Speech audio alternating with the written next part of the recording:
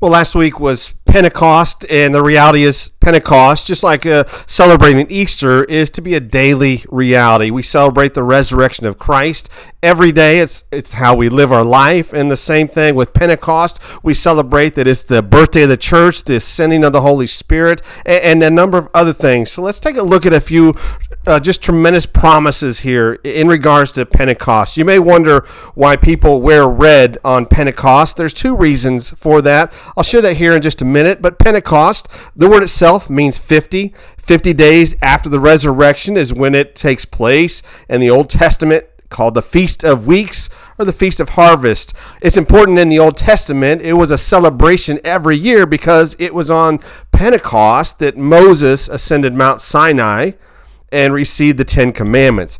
In the New Testament, it is the arrival of the Holy Spirit, the fulfillment of Acts chapter 1, where Jesus said, "You'll receive power when the Holy Spirit has come upon you, and you'll be my witnesses to the end of the earth." Wendy Russell shares, well, from a historical perspective, Christianity did not begin with Jesus' birth, death, or ascension. It started with Pentecost, the day the Holy Spirit entered a room holding Jesus' apostles, entered each of them. That's what makes the church the church. In short, the church was born at Pentecost. And the event is described, of course, in Acts chapter 2, when it says the day of Pentecost came. They were all in one place. There was a sound of blowing wind. They saw tongues of fire that came and rested on each of them. They were all filled with the Holy Spirit, began to speak in other tongues as the Spirit enabled them. Again, it's from this point on that the disciples have the boldness, because now it's a fulfillment of this promise, what Jesus said, "I'll never leave you nor forsake you," because now the Holy Spirit dwells in you. Greater is he that is in you than he that's in the world. As Paul said, it's this mystery now, Christ in you, the hope of glory. And so that's the promise we live with every day. The reason we can do all things through him is because he now lives in you. He lives in me. When you strip Pentecost of everything, it's about power, it's about life. And so when the Holy Spirit comes down on Pentecost, he gives us power to live in that victory in Christ, and he brings that true life. You know, many may not recognize the name Roland Stewart, but most are going to be familiar with what he did in his life. Now, his life is complicated, and unfortunately where it's at now is in a very dark place. But Roland Stewart is the original person going back to the 70s and 80s. He had this idea to go on TV at sports events and carry that John 3:16 sign. And now people do it all across the country at sporting events. And Roland Stewart started that as a way to witness. Unfortunately, in the last number of years, his life took a dark turn. He got involved in some violent crimes, and he's in prison, most likely for life now. Here's the thing. It's not that God did not know what he was going to do when he committed those crimes. Yet he still used him as a broken vessel to be that witness, to carry those signs. And it's the same thing for you and me. God uses flawed vessels for his glory. And so it is for you and I. God looks to our future. He knows the sins we will commit, the disobedience we will have, but his grace still calls us and uses us today. That's Pentecost. That's why we celebrate, again, what Jesus said. The law is now written on hearts of believers. Christ poured out his Spirit on all flesh, so now, as a fulfillment of the Old Testament that said, as Moses got the law written on stone, one day you'll get a new heart. That heart of stone, it'll be taken out. A living heart will be inside of you, then placed, and upon that new heart will be written that law of God, not on tablets, but on you, on me. So let's go back to why do people wear red on Pentecost? Two reasons. One, a symbol of the tongues of fire, the presence of the Holy Spirit. But two, as a testimony to those who have made the ultimate sacrifice, martyrs whose blood was shed because they refused to renounce their faith. That's why Pentecost is a daily reality. It's acknowledging His Spirit lives in me, and it also acknowledges those brothers and sisters down through history who paid the ultimate price for their faith, so that we then would be encouraged to be faithful in our walk, no matter what that cost might be. Fire transforms whatever it touches. It changes whatever it comes into contact with. So that fire of the Holy Spirit, it changes our life. And where does that begin? As I've shared many times, Tony Robbins talks about if you want your life to change, you need to change and raise your standard. What is that new standard? The things that you should do have to become a must. And that fire of the Holy Spirit burns inside so that He transforms those things I should do into things I must do. If it's I should be a better spouse, that fire transforms to I must be that better spouse. If it's I should turn from sin, it transforms into I must turn from sin. If it's I should make changes in the way I live my life, that fire of the Holy Spirit burns inside to bring that direction, correction, so that I must change my life and can, because now that law is not just written on stones, it's written on our hearts. You know, the story of Aislinn Blocker has been studied for years. She's now a teenager, but Aislinn Blocker was born with a very rare condition. And that condition is she feels no pain. And so some people might think, hey, well, that would be a positive thing. But her mother shares it's not a positive thing. You know, when Aislinn was little, she could put her hand on a stove and she wouldn't feel that she was being burned and damaging her hand. And other times she broke bones and didn't realize she broke any bones because she couldn't feel that. She felt no pain. She still doesn't. Her mother wisely says, you know, pain is there for a reason. Pain lets you know something's wrong and needs to be fixed. You see, in part of Pentecost, that daily reality is the Holy Spirit speaks to our heart to bring us some discomfort when we're not living where we need to live. But that discomfort is not to be ignored. It's to be acknowledged and say, that discomfort's there for a reason. It's letting me know something needs to be fixed. That my shoulds need to become the must. You know, Paul writes to the Corinthians, a city, and unfortunately a church where people lived in just blatant sin. And they said things like, it's better to sin more. That way God can forgive more. And then he gets more credit for being forgiving. And Paul says to that nonsense, chapter 6, verse 19, do you not know your bodies are temples of the Holy Spirit in you? You are not your own. And Pentecost reminds us of that same thing. Do you not know? The Holy Spirit resides in you. You are to be a vessel of honor. You're not your own anymore. Your decisions in life are not just focused on self. Decisions now become, what does Jesus want me to do? And since he dwells in me, what are some new changes and decisions I'll make in recognition of his life now in me? You know, in the 1800s, Samuel Chadwick said, I owe everything to Pentecost. Pentecost registered 3,000 new believers that first sermon Peter gave.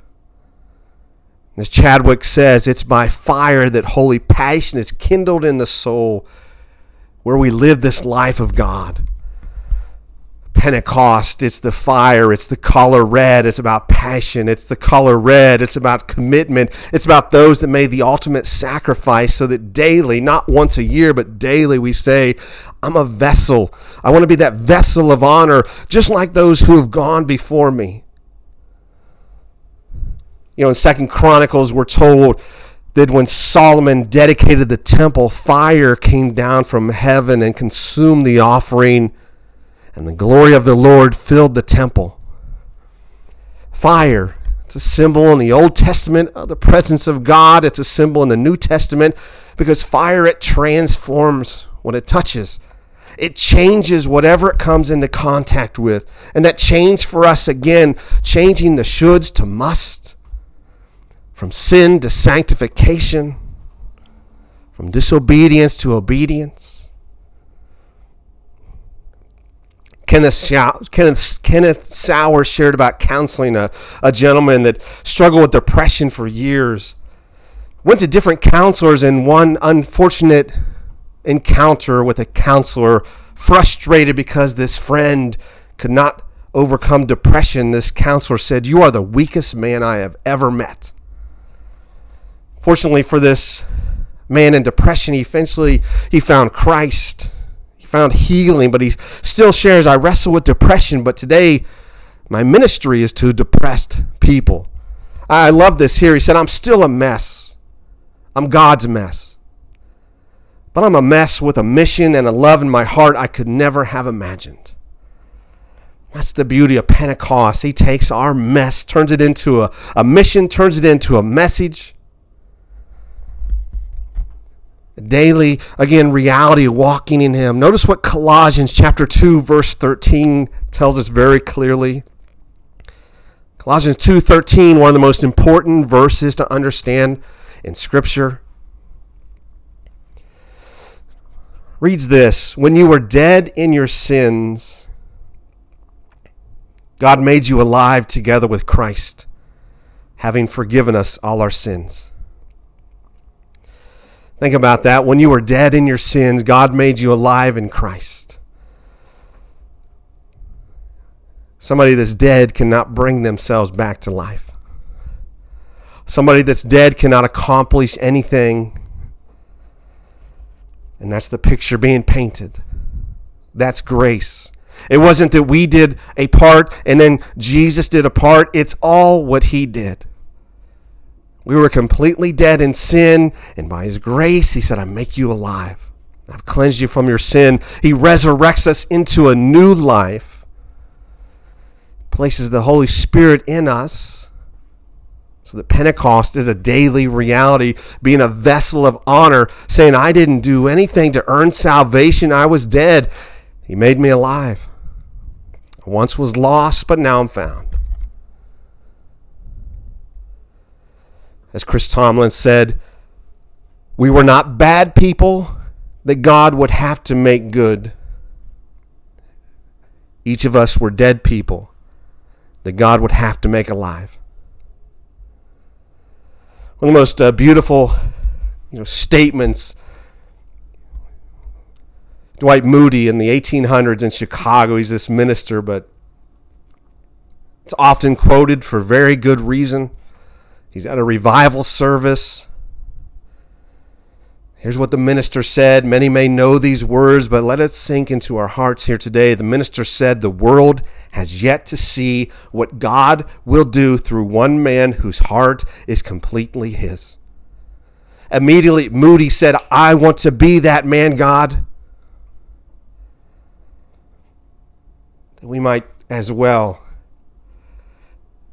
I want to be that one man, that one woman whose heart is completely his. What happened to Moody?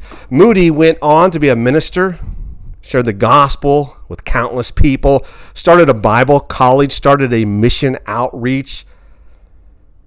30,000 missionaries were sent out on mission. That's what Pentecost can do.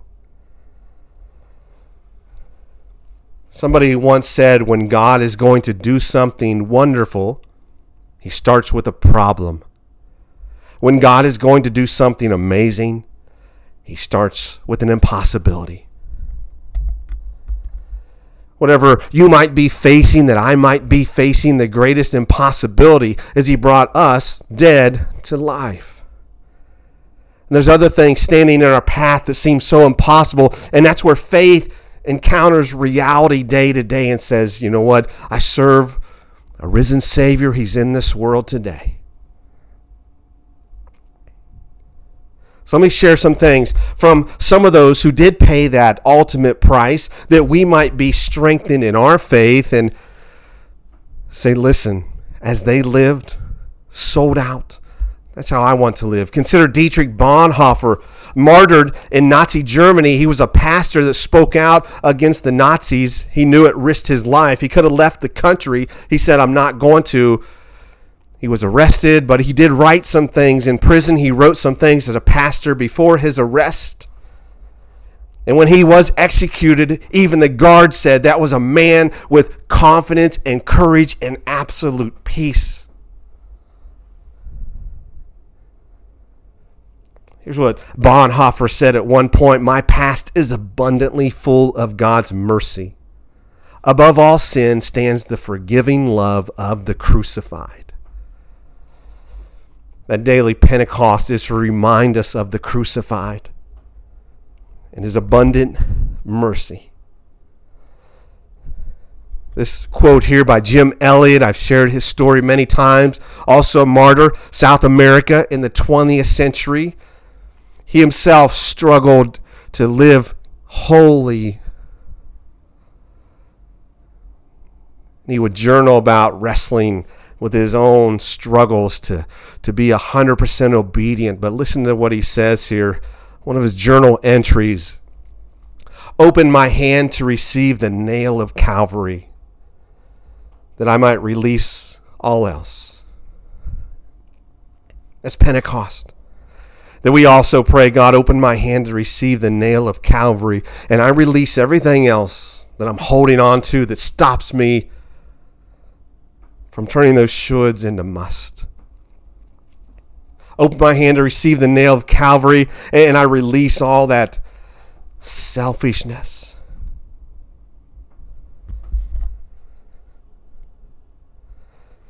Again, that's why Jesus said, you'll receive power when the Holy Spirit has come upon you, and you'll be my witnesses to the end of the earth. You go back and you study the life of C.T. Studd. He lived in the 1800s into the early 1900s. C.T. Studd lived in England. Had this incredible faith. And here's the thing to know about C.T. Studd. In the 1800s, he was the best athlete in the entire world. So you think about, say, Michael Jordan or Muhammad Ali. Well, that's who he was in the 1800s. The best athlete in the world, lived in England. But he had this incredibly strong faith. And he said, I'm called to be a missionary to China. He gave up. He had this tremendous wealth, tremendous fame. He also had tremendous inheritance. He gave all that away. He gave his inheritance away. He didn't want anything to stand before him to his commitment. So he went to China and he served as a missionary for many years. Then he comes back to England and he's wrestling with some health problems. Now he's able to retire in England. But one day he's walking by a mission agency and they have a sign, and it's just 3 words. And when he saw those 3 words, he immediately signed up to be a missionary to Africa, and that's where then he went.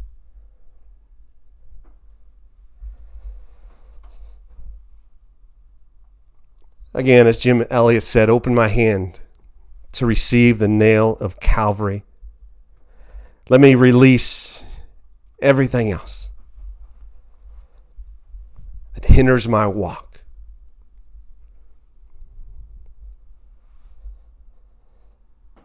C.T. Studd, what was on that sign? 3 words. Cannibals want missionaries.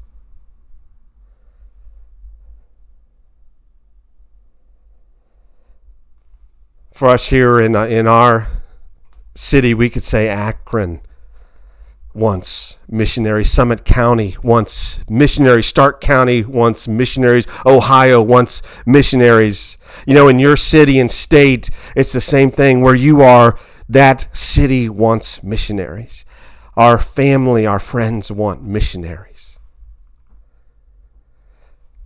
People who live out Pentecost on a daily basis and say Pentecost is about life. It's about power. Power to live victorious in Jesus. It's about life that is filled with His strength.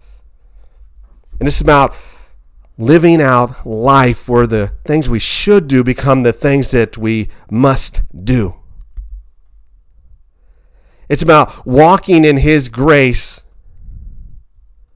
abundantly full of His mercy. It's about a daily recognition. When God is going to do something wonderful, He starts with a problem. When God is going to do something amazing, He starts with an impossibility. Truly, the world has yet to see what God will do through one man, one woman whose heart is completely His. May our heart's cry be, Lord, I want to be that person.